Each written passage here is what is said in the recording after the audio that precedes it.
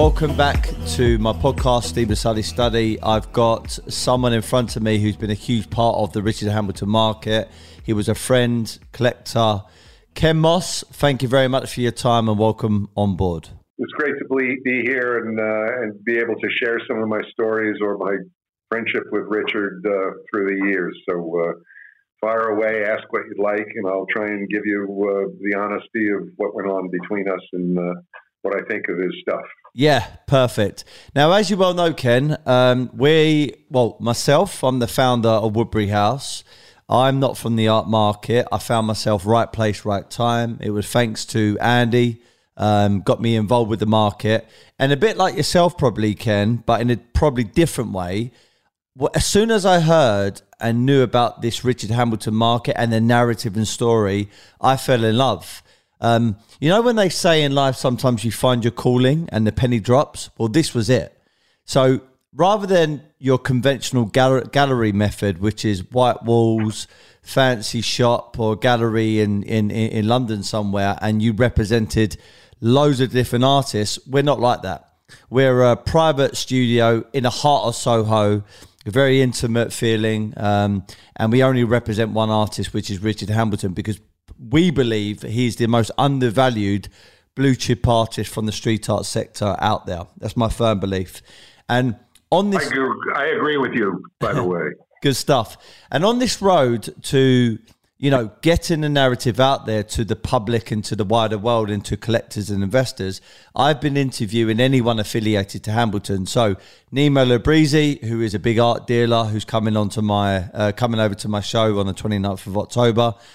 We also had Oren Jacoby, the director from the Shadow Man documentary, which was a very good interview. I've interviewed other dealers, his doctors, his barbers, and you've always been someone on that list I wanted to touch in with and talk about, your relationship with him and your beliefs where the market's going. So anyway, big introduction. Once again, thank you, Ken, and let's get to it. So before we talk about you collecting and, your relationship with Hambleton, let's talk a little bit about your background. Where did you start, Ken? What's your background? Where are you from? Clearly from America. Well, I'm a New Yorker. I have a financial background, made my money out of Wall Street, starting companies and taking them public. I did 5 of those in my life. And essentially what I would do, I was always an oddball. I never worked for a really big brokerage firm or anything like that. I was on the outside, but had really good connections. So when I would find a deal that I wanted to do, or when I thought of a deal that I wanted to do, I would do it. I had the connections to be able to go public through a few different people and would make a pile of money and then quit, basically. One of those times when I quit was in the early 80s. I was living downtown. I was nightlife, one of the strange, I call it the 500 that were out every night.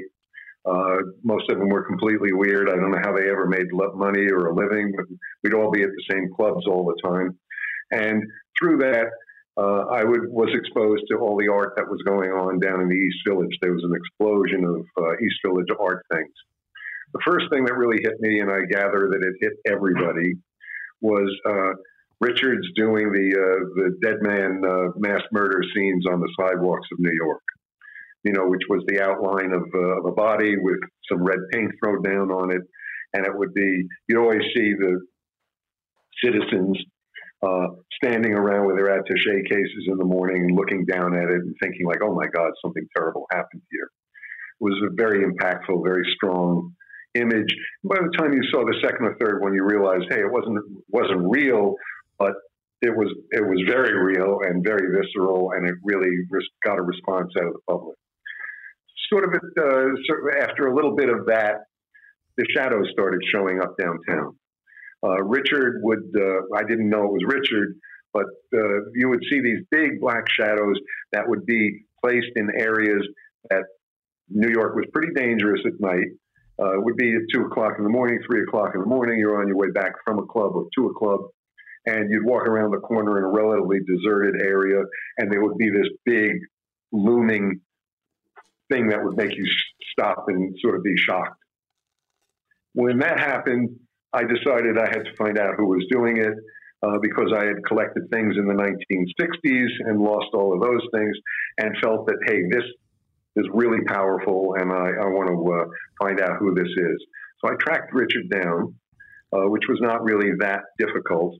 And being downtown, everybody knew everybody, kind of a thing, and who was where, doing what to who. And that was the beginning of a real long-term, well more than 10-year friendship between Richard and I.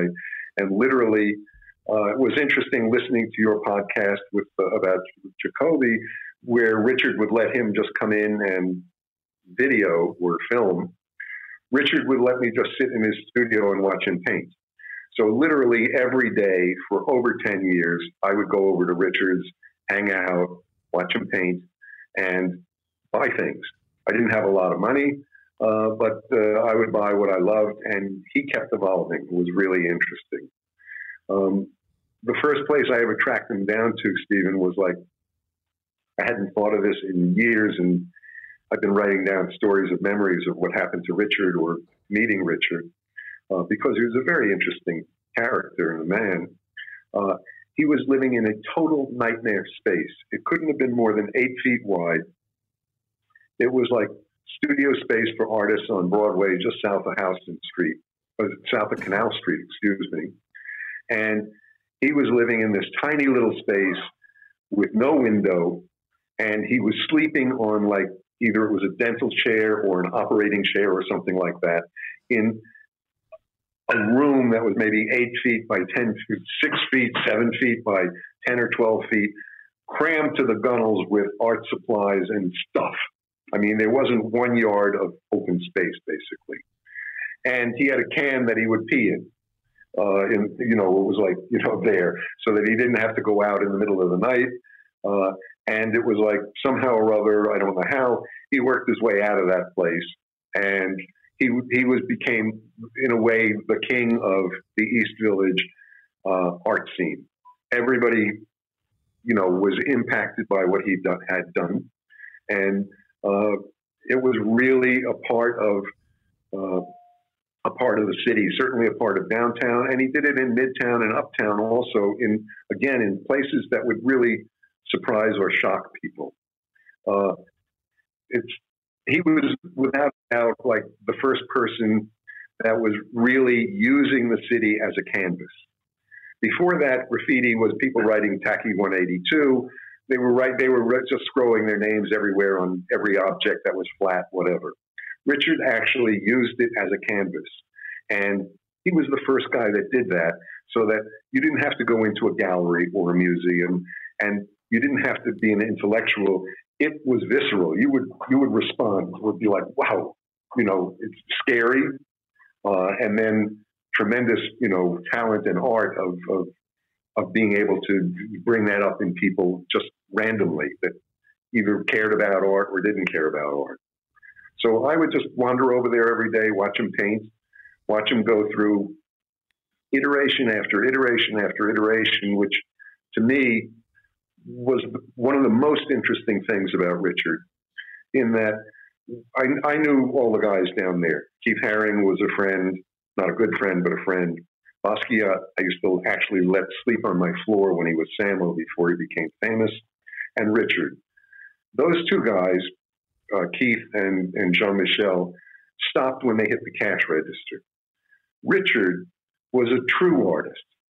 He didn't stop when he found the cash register. He literally turned his back on it and walked away from it, and he pursued his art. The other guys, they were a brand at that point, and they just kept producing more and more of their brand. Richard went from Shadow Men to Pussycats to the fabulous wave paintings, which were my favorites, and I heard Jacoby say it was his favorites too. They're really powerful and gorgeous and really interesting stuff. And then he went beyond that into his beautiful paintings, where there would be reflections, almost Monet-esque or Impressionist type things. And then he did super glazes. He would take blood from his syringes or whatever and paint with that. I have a couple of those things, like 5 of those also. But I kept on, I couldn't stop buying every time he kept on changing. So frequently I would get either something really good. I actually have the gun for the mass murder things signed over to me from 1976, which he made into a fabulous art object, which nobody has really seen at this point. It's bound into like a book that says evidence. But Richard just never stopped growing. And he was a very clever guy, low key, funny sense of humor, very dry, very never exuberant. I mean, I'm talking more excitedly about him than he would ever talk. He was an intellectual about art. He was a really interesting character. Like when you look at, let's say, his wave paintings and some other things that he did, he would do a line up and down that from top to bottom on his work. And he would always say, this is what makes it a modern painting. And it would give the perspective that like you were outside a window or outside the scene looking at it, rather than it might be a classical wave painting or wave crashing or whatever it may be. And he would do that with taking black tape. After he was finished painting it, he would then take tape, and it might be thick, might be thin, might be that wide, and he'd put them here, and then he'd move it there, and he'd move it there. Most of what he painted was really fast and just from the gut and from the brain. And this was like more of a matter of like, you know, like using his brain as to where exactly he wanted to do it. I spoke with an artist that knew him quite well a couple of days ago, and he said Richard was the most interesting guy, that he had a connection between his brain and his hand that really could control a line instantly and without any effort. And no one else that he knows could do that kind of a thing. His paintings of shadows or shadow cats or anything, they were just in him. They would just explode out of him. It was really interesting. And my experience with Richard was literally everything, excuse me for talking so much, everything that he touched, he was like a master. I mean, I can't believe the quality of his super glazed paintings or the quality of his wave paintings, the beautiful paintings, etc. And he could just knock them out. It would be really, really rare for him to miss something. And one of the funny things about Richard was he would he would never be finished with a painting. Can I tell a quick story, or do you want to ask something? Yeah, go on, far away. Okay, he was. I was over at his studio one day, and he's there with a big painting. I think it was one of the horse paintings, cowboy things, and he's there with a scissor, and he's cutting it down a little bit, and then he cuts it down a little bit more, and then he cuts it down quite a bit more, and then he turns to me and he says, "Ken," he said, "do you think the guy's coming over here later this afternoon that I sold this to, do you think he's going to be annoyed?" It was like, well, I would be. So one of the things I learned from that is when I would buy something from Richard off the wall as he painted it, I would take it with me that day, right then and there. It was like, you didn't leave anything behind. He might fix it for you and destroy it, in your opinion. Yeah. Which I have another story about with a friend who bought something that I actually created the transaction for, and somehow or other they scraped it or something happened to the painting. And they said, "Oh, can you get Richard to come over and fix this and whatever?" So I spoke to Richard and I said, "Hey, by the way, that thing, blah, blah, blah." And he said, "Yeah, I'll come over there." And, anyhow, he goes over to their place. They had a duplex in the American Thread building. Their painting is down on the ground floor of it. And he said, "Go upstairs while I fix it." So they go upstairs, the husband and wife, and Richard is down there, and about a half an hour later they come down. He said, No, I'm not finished. Go back up. So they go back up. And then about a half hour later, they come down again, and he said, "It's done." And she looks at him and says, "You ruined my painting," which he did. He had done, instead of the lines going vertical that he did, He did them maybe an inch high and maybe 2 inches wide.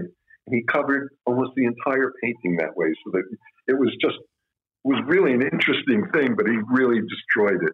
So he gave him a new painting instead because he was so unhappy they were so unhappy with that. I mean, this is definitely the blessing and also the curse of Hambleton. I've heard similar sort of stories from most of my guests. Now, I didn't realise this, Ken, that so you actually knew Jean-Michel Basquiat, Keith Haring. You said they stayed on your floor. So I want to ask you quite a direct question, which I know a lot of people who's interested in art would like to know from someone who's quite credible like yourself. Jean-Michel Basquiat or Richard Hambleton. So who's better, Jean-Michel Basquiat or Richard Hambleton as an artist? Hey, I'm just somebody who fell in love with Richard's art. I've been an art lover. I'm here in Florence, actually. We just came from the Uffizi yesterday and the Pitti Palace today, looking at Raphaels and Pontormos and Botticellis, etc.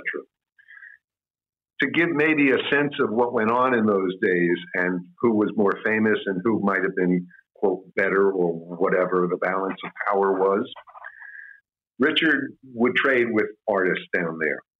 He traded with Kondo. He traded with Basquiat. He would get either 2 or 3 Basquiats for one of Hambleton's. Keith wouldn't trade with him. So actually, Richard, another wonderful story about Richard.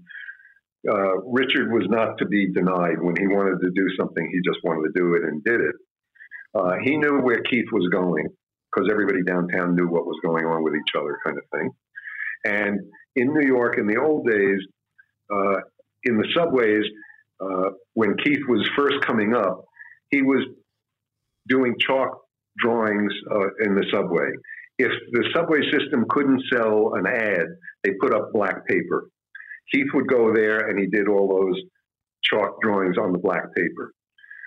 Richard knew where Keith was going, went out with his own archival paper, double-sided tape on the back, put them up in the subway, put up 4 of them like that. Keith came by. Then Richard wasn't there, of course. He went back home, went to sleep. If he ever slept, I don't know. He would sleep always in the mornings, I believe, because he'd be up all night long, regularly, all the time. But at any rate, Keith went by. He did these 4 beautiful, subway drawings, which are in the book Art in Transit, which I ended up owning eventually. When Richard was desperate for money, I ended up buying those amongst other things. I should have bought a lot more. But it was interesting because I really felt as a friend to Richard. And in a way, everybody in the planet Earth wants something from each other, kind of a thing. People wanted Richard's paintings. He felt, that they were his and that people wanted to use him or take things from him, I believe. And we did, in truth, whether it was, whether it was Labrizzi's or whoever, whatever. Hey, here's money. Well, give me the product that I want, kind of a thing, transaction. I never wanted that really with him. But on the other hand, when he would be busy selling stuff that was wonderful for almost nothing at times, it was like, hey, why should I be the jerk that doesn't take advantage of this opportunity also? So I would give him money for things. In a case like that with the Keith Harings that I ended up with, it was thousands of dollars that I was giving him. And I had already learned with Richard, and we were in a relationship tight enough that it's like, hey, okay, I owe you, argument's sake, $10,000. Here's $800. When you want money, come back. And I would just keep the books. And he would just come back, and I would give him more money and more money. And then it finally was like, hey, it's gone. And then I'd give him more money anyhow because he was desperate at times. And that was the story. That was how I ended up with those. So Basquiat or Keith. Keith was a sweet, wonderful guy. Jean-Michel was a very strange man. As to who was the best artist, I guess it's subjective. I guess maybe if you can believe the market, at the moment, Basquiat has the high numbers. Keith is next. Richard is still unknown, but in my opinion, deserves to be. He was, in my opinion, he was the great artist of that time period. And he was a real artist. He had that creative thing that just wouldn't let him stop. As he said, I have this stuff in my head that just has to come out. He couldn't deal with the art world and the art market. He would go through dealers, he'd drive them crazy. One time there was a show scheduled on Broadway right over where Dean and DeLuca was. This is outrageous. And there's going to be an opening on, tomorrow at 6:00. So tomorrow at 8:00, I go over there figuring Richard's always really late. If he gets there at all, he'll be there at 8 or 9 or 10, even after the gallery closes. So whatever. I go over there, and on the door is a sign, come back again right now. There is no art show. So the next morning I go over to his studio, and it's like, I know that nothing, something happened bad. And we're talking, and this is on Christie Street. He's got a 2-floor studio there, the whole building at that point. And he said, we're just talking in general, and I'm watching him do what he's doing. And I said, I went over to the opening yesterday, and it wasn't opening. He said, yeah, can you believe that guy? He was outside, downstairs, screaming and yelling at me, where is my art? He said, and he only did a color postcard for me. And then he's down there like I owe him something. It was like, woohoo. That was Richard, you had to cut him a lot of slack. He had his own brain going on. And he went through really good dealers, and he didn't want to be, in anybody's stable. He didn't want to have to do anything that he had, quote, was expected of him, I think. Like I said, he was a very clever, sly, soft-spoken, very dry sense of humor. It was like he never yelled, he never raised his voice in the 10 or 15 years that I was really close to him. He was just really, and I would always think, hey, I just know this fabulous, talented artist. Artists, in my opinion, they're a little bit odd, as we know. And I cut him slack, and I was just happy to be in his presence and to be able to watch what I thought was a great artist make his art. And I would be careful not to try and influence anything. He might ask me, what do I think or something? And I would always basically duck. Maybe I would say, like, I don't know about this or that. But in general, it's like, hey, I don't want to interfere with, with the creative genius that's working on an artist, basically, whether they're geniuses or not. Yeah. So, you said something about comparison between Basquiat, maybe Haring, and also Hambleton. You said, how the market determines how successful they are. As we well know, it's no secret, Jean-Michel Basquiat, 2017, sold for $110.5 million, whereas Hambleton in 2019 sold for over $500,000 in Phillips. In your view, can Richard Hambleton's market, could a Richard Hambleton piece of art ever get to 100 million plus? Well, it depends on the rate of inflation that we have. Mm-hmm. To me, 100 million for a piece of art is a pretty strange number. Part of it has to do with probably Jean-Michel is a black guy, and there's a cycle that goes on with women artists, people of color, white artists, etc. That's one of the factors that might be playing into that. Richard, to me, is still an undiscovered artist. He might have sold for $500,000 for one beautiful piece. It was really an interesting piece. I saw that's the one that sold in France, of The End of the World, I think it was called. In Phillips, it was called Shadows. There was the Mutiny piece, which is the Seascape, and then there's been a few jumping shadow figures, standing shadow figures, ones with movement, which are sold for 300, 400,000 over the years. In auction, as we well know, Ken, in the private domain, I witness day to day that, big, large rodeo Marlboro men, they're selling, around about the $1 million now, and that's in the private Really? domain. I had no idea that that's really what's going on with it. It's not one of my favorite pieces of his work, but like I said, hey, the market speaks. Richard is still undiscovered. I know that you're involved in putting out a book. That'll be the first thing I think that really sort of brings Richard to a wider audience, and I really applaud the fact that you're doing that, and I'm looking forward to seeing it. I know that there's another one planned later on next year from another big publisher that will also help bring Richard's awareness to the world. That's Rizzoli. He's still an unknown. I mean, the people who really follow art are probably aware. He was never, people would think that he was dead because he disappeared. And also he had a terrible drug problem. Although I'll tell you something, I was with him every day for well over 10 years. And I never saw him shoot dope, but I know that he, having seen the movie, it was like, oh my God, like nightmarish of what ultimately went on. He was a beautiful young man. He had beautiful girlfriends. He was an elegant character. As I said, he was clever. He was verbal. He was famous. Everybody wanted a piece of Richard, as it were. Maybe that's part of what drove him away from everybody. Who knows what's really going on in somebody else's brain, kind of a thing. But from an art and value point of view, I believe that Richard is probably in inning 2 of a 9-inning game.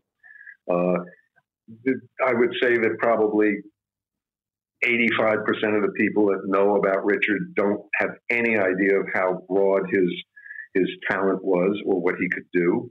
Eventually, somebody or some museum or whatever is going to do a real retrospective and put things out there, and people will just be blown away. And at that point, you're going to see probably prices go through the roof at that time, because he was a master at everything he touched.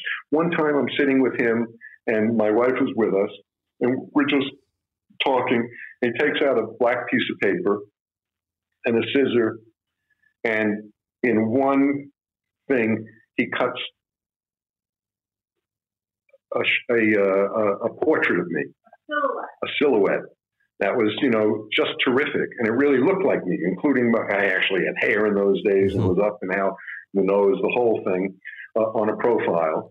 And then he wrote, to Ken, Richard, but he was just, like I say, he just had this amazing talent. And as this artist said, his connection, he inherently just had this in him, and it would just come out of him in one shot. He didn't have to do 10 sketches of something. He did, he would just put it out there. And he could work small, he could work big. I have a wave paint. I have 2 wave paintings that he did. One of which he always talked of is he called the paper piece. It's about 6 feet wide, and it's like a big crashing wave, even though it's small. I mean, most of the big wave paintings you see are 8 feet, 10 feet. They're big, and throw up the white paint. This he did with like a brush to do the foam kind of a thing in a tight, controlled area. Bang! He just did it.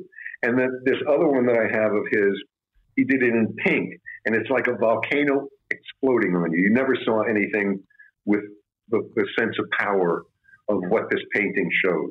I mean, it's really remarkable. And I don't think maybe 10 people in the world have ever seen it. Sotheby's came by, they wanted to see, and they said, maybe we'll do a show of all of Richard's work. And they really wanted to sell his work, wanted me to sell my work to them through them. I don't want to sell anything. I'm very personally connected to the paintings, and they mean something to me beyond just the paintings as they are. I remember how I got them all, where I got them, the things that would go on. Like his beautiful paintings, I have the first one that he did. It was like, I'm there and he just does it. He says, what do you think? I said, I think I'll buy it. How much do you want for it? And it's a small thing about like that. And then he did a whole series of that. And then he moved on. And he would move on. Then I would buy the next thing. And then the next thing. And the next thing. Meanwhile, I didn't have that much money. And I built a fabulous collection with really low dollars when you look at what's going on today. And I'll tell you, what's going on today has really had a very interesting, strange impact on me as a friend and as a collector. I bought a collection because I loved what I was seeing and I loved the guy that was doing it, basically. Now that everything is worth money, I look back and I thought, oh, what an idiot I was. I should have bought this. I should have bought that. I bought this for that guy. I bought this for that guy. I love them. My collection is in those people's houses, etc. I've often thought that if they did a show of my collection of what I collected, I should go back to all these people and say, well, let me have those, borrow those, because that's what I collected. And they were endlessly beautiful, in my opinion. And I was delighted that my friends ended up buying some of these things. Richard, would always run out of money. I fixed him up with this restaurant so that I said, if you're ever hungry, you can eat at this restaurant all the time. The guy, loves your work, give him something. He gave him a horse, a cowboy thing. I know somebody who just bought it from that guy for, a serious amount of well more than $100,000 for it. And that was for food for Richard, So, I did all these things I would do to try and help him. It's like, hey, he was a crazed artist that was fabulous. But I wanted to, Ken, you may not know the answer to this, and it's quite a personal question, but since we're talking about your collection, I want to ask it, okay? If your whole entire collection were to come onto the market today, let's say Sotheby's Christie's, how much do you think it would be worth? That pink one that I was talking about, I've always thought it's worth millions.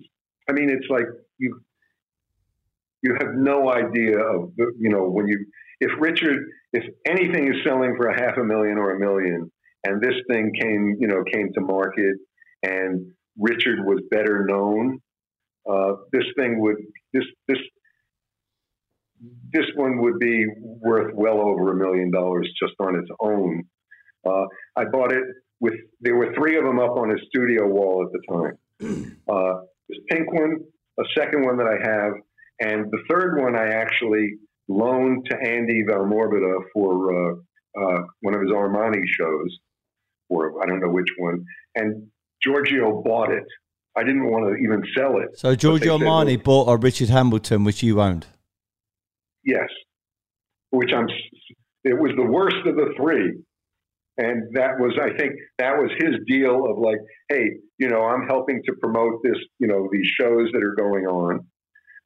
And I guess he would either have a certain pick or whatever. But at any rate, Armani ended up with the third one of this triptych that I have. So one is the Crashing Wave, and then the Skyscape, and then I don't remember whether the Armani was like a rainy scene, sort of a purplish, bluish painting. Well, Giorgio Armani is a fashion tycoon. I mean, everywhere you go around the world, from rich economies to poor economies, we all know the brand Giorgio Armani. What does it say to you when someone like Giorgio Armani is buying Richard Hambleton artworks? Well, obviously it's a man of great taste that can buy whatever it is that he wants to buy, whether he probably has Picassos also. I think it's like an imprimatur of like, it certainly says that, hey, this is first-rate stuff. He doesn't buy crap, I'm sure. So from that point, it's there. The fact that he would even attach his name to Richard Hambleton shows. They did 2 of them in New York. I think one of them in Milan. And did they do one in London also? London and also in Russia. Really? I didn't know in the Russia thing. But I would loan early things to Andy to help round out those shows. Like the stop sign that's been reproduced was mine originally. And I sold it to them. It was in one of those shows. And he said, please, somebody wants this one. And it was like, no, no, no, that's not the one. Like, I don't want to sell that one. Oh, please, sell it. Like, give me $2,000 more, and then, and that's what happened on that one. And now it ended up as like the one that's reproduced out there. I had originally had a whole bunch of, I still do have a whole bunch of stop signs, and I even have one that says dead end, which is the only one like that in the world that I've seen at this point. Beautiful. If I can ask this question, and if I can list some of the different styles by Hambleton, because I've never gone through this before with any of my guests, and I don't think I've ever heard anyone talk about Richard styles like we're about to. So obviously you've got the one that we call the bread and butter of Hambleton, which is his shadow heads, okay? Obviously on paper or on canvas or sometimes other mediums. You've obviously got the landscapes, seascapes, cloudscapes. You've got the bloodworks. You've got shadow hearts, shadow cats, shadow man, shadow women. You have the jumpers. I don't have a shadow woman, but he did some nice ones. Yeah. You've got the nightlifes. You also got the I Only Have Eyes for You. You got the rodeos. And the list slightly goes on from that. In your mind, the ones that people talk about are the ones like the landscapes, because obviously that one, the seascape, fetched over $500,000 in auction. Standing Shadows is connected to the Shadow Man documentary, so everybody wants to shadow heads or shadow figures. Got the rodeos because they're so beautiful, they've got so much movement. But what about the other pieces that people don't speak about so much, like the bloodworks or the shadow cats or the shadow hearts? Where do you see those going? Who's going to be collecting them works? Well, I think people will be collecting everything. As I say, when people really see the broadness of this guy's talent and where his mind went to, like I said, a Keith Haring, you look at, everybody in the world knows what a Keith Haring looks like, and it's on your shoes, it's on a T-shirt, it's on, your backpacks, whatever. He didn't move.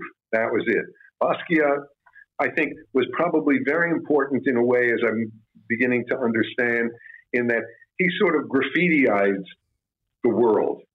I don't think he was a very talented painter, but he had like something that, that was a fulcrum point in the world. Like Andy Warhol with soup cans, where he took, instead of the fine art of the Renaissance, which I happen to love, and turned it into the commercialization and the replication massively. I mean, Andy didn't even do those. Gerard Malanga did all the screen work for Andy.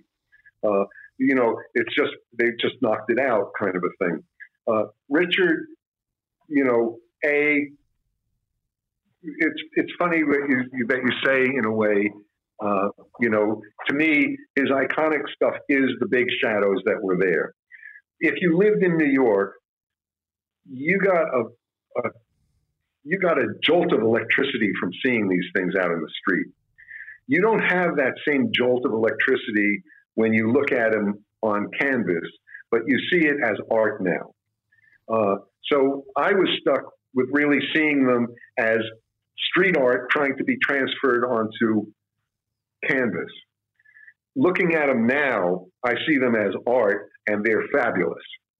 Whether they're heads, I have a couple of shadow heads that are wonderful. He did two of them for me on these plastic mirrors, and bang. I mean, watching him paint was really interesting. I would actually sometimes go out with him and do shadows.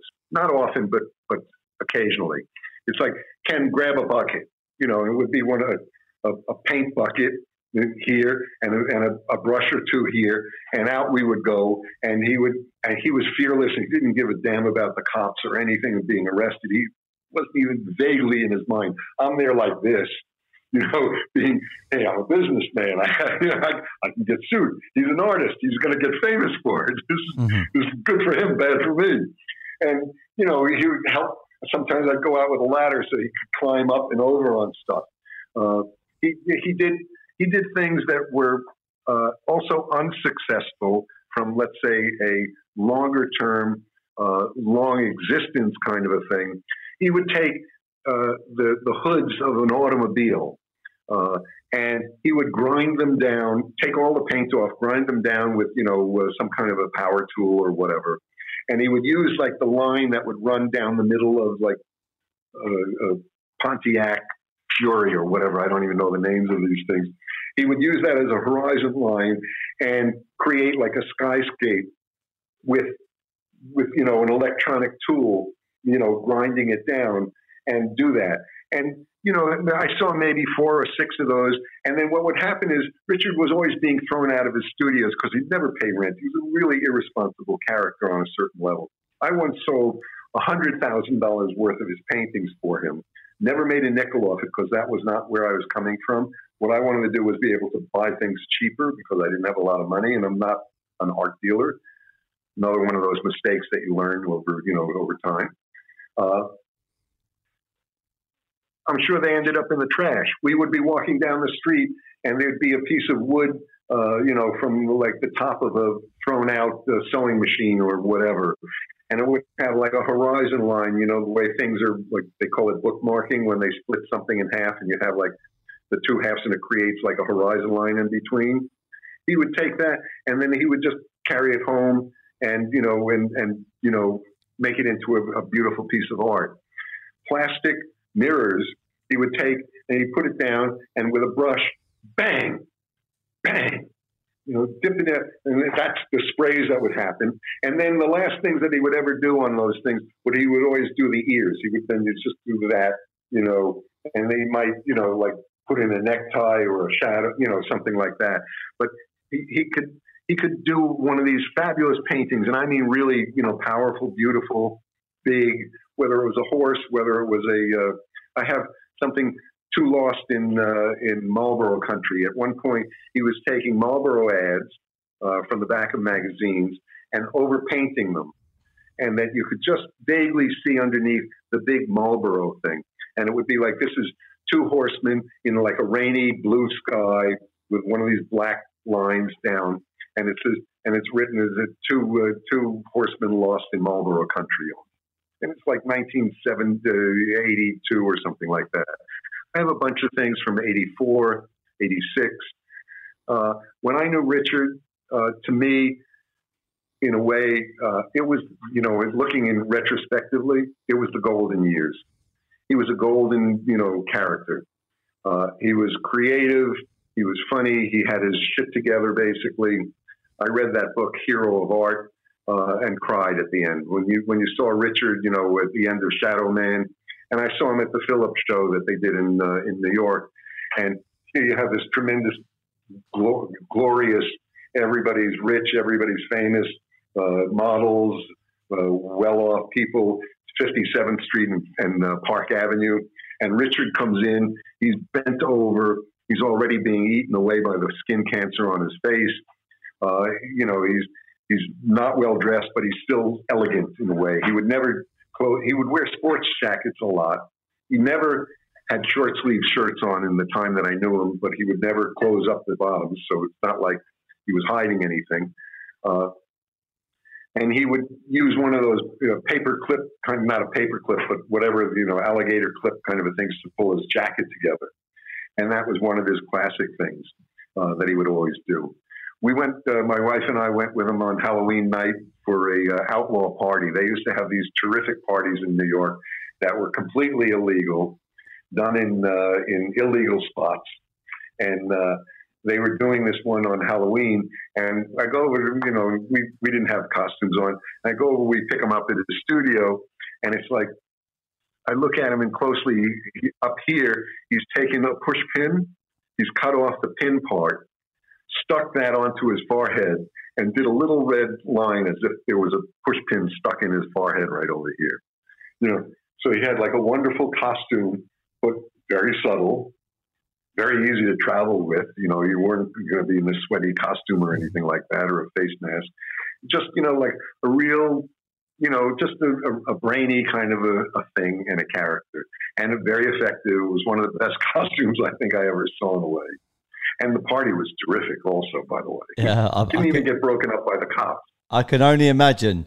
So, Ken, we've spoken a few times, and you and your lovely other half, Anne, who have both been over to the studio a few times, and we've spoken about Richard's work and about your relationship, etc.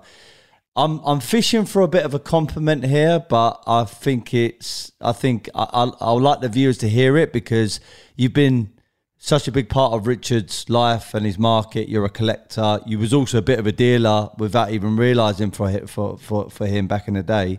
And you said to me, you know, Woodbury House, I believe, is the go-to place now for Richard Hambleton. Do you still believe that, or what sort of part do you think we play for his market? Yeah, we're on the same, podcast here, but the truth of it is, I think that you guys have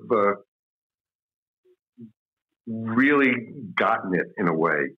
I think you've been aggressive in seeking out his work, in promoting it, in bringing it to the awareness of the art people, not only art people, but investment money people. It's funny because a transition happens of art into value and money at the same time. And I think quite honestly, if I were looking to buy something at this point in time, I've been in your space any number of times when I'm in London, and you have some really beautiful things there.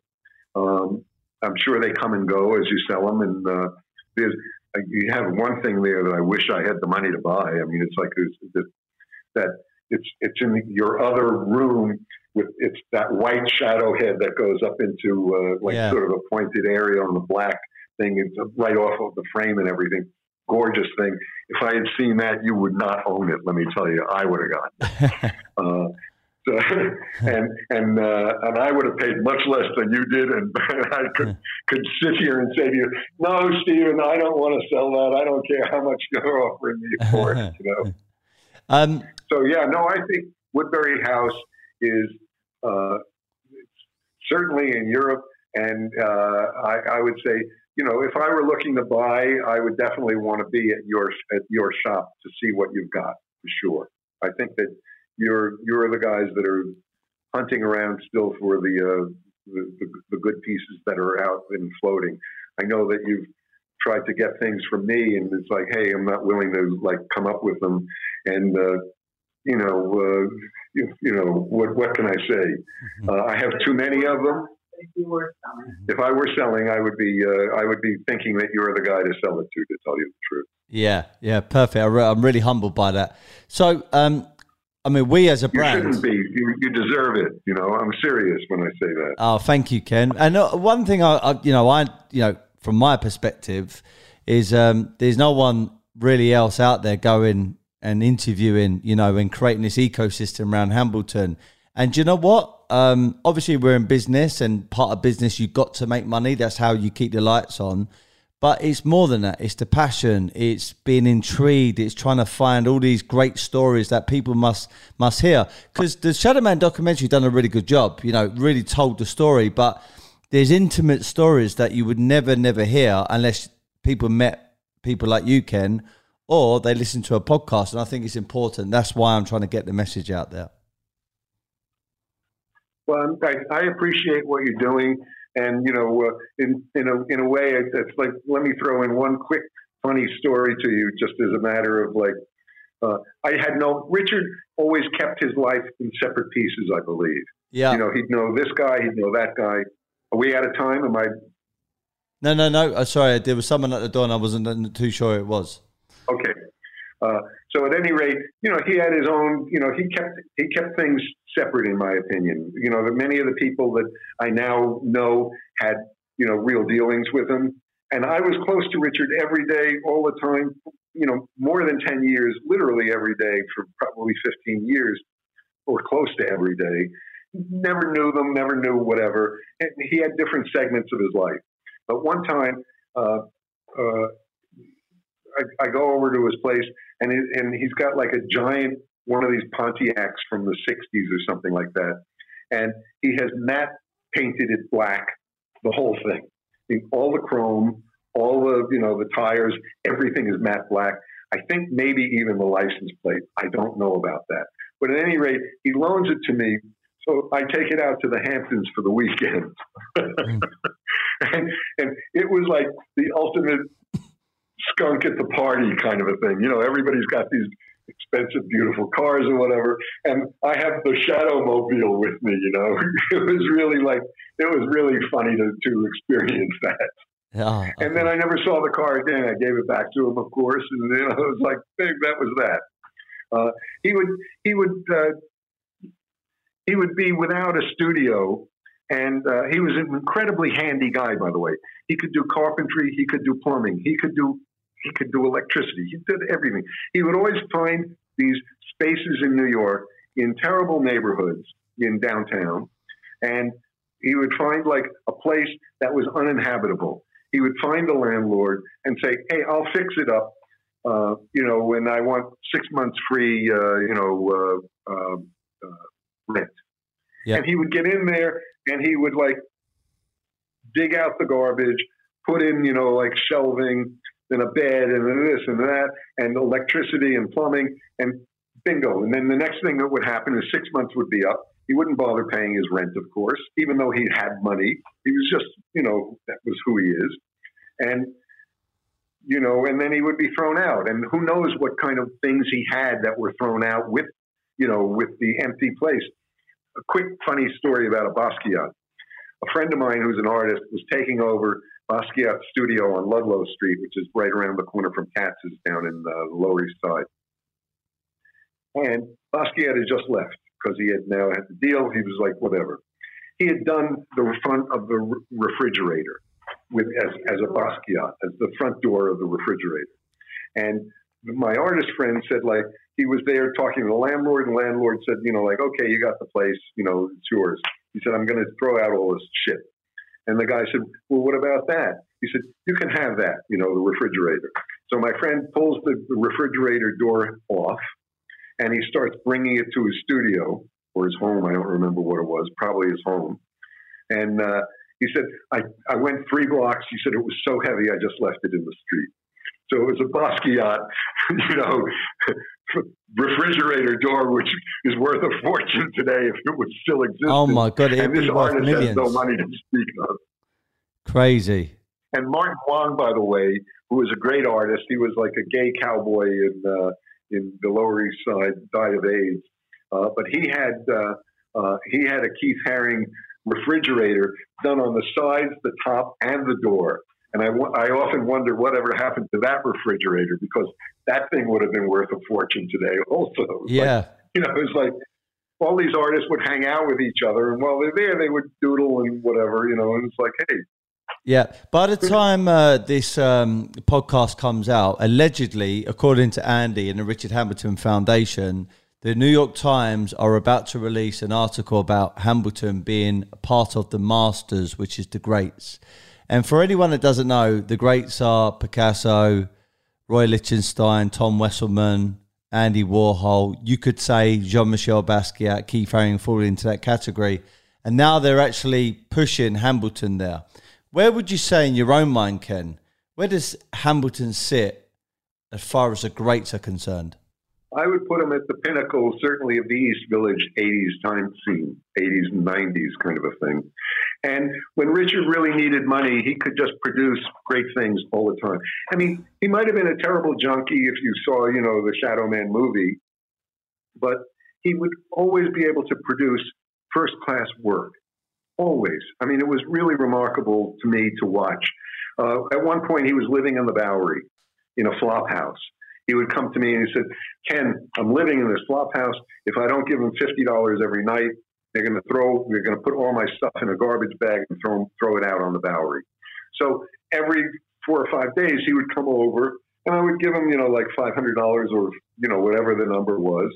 He would disappear and then he'd come back the next week and I'm sure probably the flop house was $20 and $30 was worth for dope, basically. But, you know, like, hey, what do I care? Richard, like I said, he was a sweet guy. He was non-destructive. He was really a positive character, but he was great.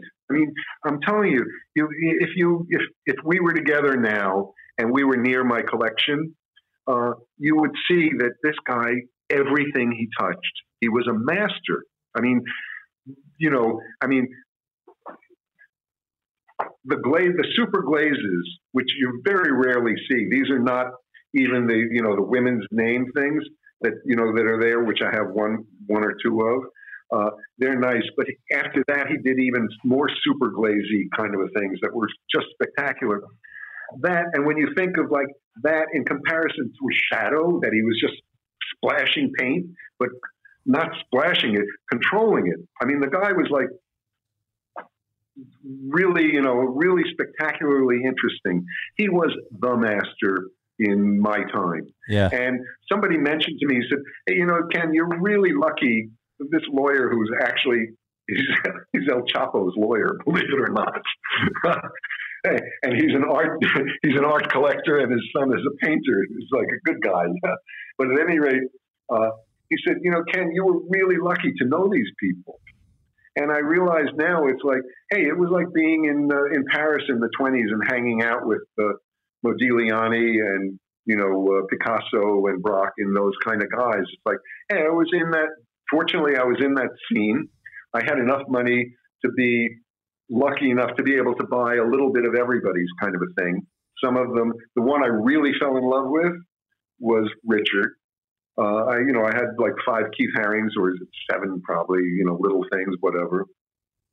I almost got the last thing that Jean-Michel did. Ann and I were getting money out of an ATM on Broadway, just south of Houston Street.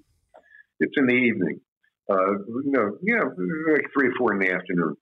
And Jean-Michel walks by and says, hey, airplane man, and hey, Ken, hey, John, how you doing? And that was that. We get money out of a machine. We walk up to the corner, and he's stuck on the corner of southwest corner of Houston and Broadway. And I said, Jean-Michel, I know that you're rich and famous and have a waiting list and all that other stuff going on. I said, but you're the only guy of the 1980s that I don't have in my, don't have anything of. And I said, I just want to come by and, buy something small from you. He said, Ken, you don't have to pay for anything. Just come up to my studio and pick something out. I said, well, how about now? Your studio is right there, about 150 yards away. He said, I'm going on vacation in 2 hours or 3 hours. He said, call me as soon as I come back. And the second day he was back, he was dead. So it was like I almost got the last thing that Basquiat did. Oh my God! What a story, Ken. I'm also going to ask. Really told me. I know it's crazy, Ken. I'm going to ask a bit of a direct and maybe an intrusive question, but I'd like to try and get all the stories. And I've asked the same question to a lot of Richard Hamilton's friends. As you said earlier, artists can be quite strange, and part of that is their lifestyle, and it was no secret. A lot of Hamilton's associates, including Basquiat, Haring, and all these other people, were taking drugs. Did you ever take drugs with Hamilton? One time. And oddly enough, it was I remember it was at the Christie Street studio. And he said he had crack with him. And it was like, well, man, it's the one drug that I've never tried, I said, he said, well, let's do it. So at any rate, he takes out a pipe and, starts tooting away. I did one hit of it, and it was the scariest drug I ever did. I mean, I'm older. I thought I was going to die right then and there. It was like, a rocket ship that was really terrifying in a way. And he actually told me, even though, you see these pictures of him of like, being a needle junkie, bad scene, he said crack is what really got him. I don't know, hey, that's not my intimate part of his life, whatever. But yeah, no, actually not all of them. I don't think Keith was doing drugs. Keith was really a gentle, sweet, lovely guy, easy to get along with. He was doing an opening at Shafrazi and Castelli galleries at the same time in New York at one point. And I said, I walked up to him, places filled with, a couple of hundred people in Shafrazi's gallery over on Mercer Street. And it was like, I have one of his posters there.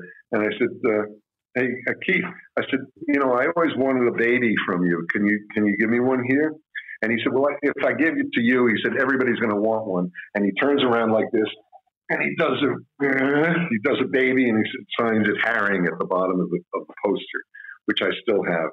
I never threw anything out of that time period, etc., except Basquiat used to give me little sketches, and somehow or other, I can't find them. They are gone, and they're unsigned anyhow, so they're worthless in a way. But they were just little characters that he would do, kind of a thing when, he'd get up in the morning and leave the apartment and, leave something for me. Yeah. That was, but yeah, drugs, it was a thing of the time, probably still is a thing of this time. I'm sure artists, I think, are much more money-oriented today than they used to be. And maybe they don't do drugs because of, that there's a negative negative thing charged to it, as it were. And to work, it's big money, it's big deals. If you get Gagosian to pick you up as an artist, I think you're probably a millionaire, basically.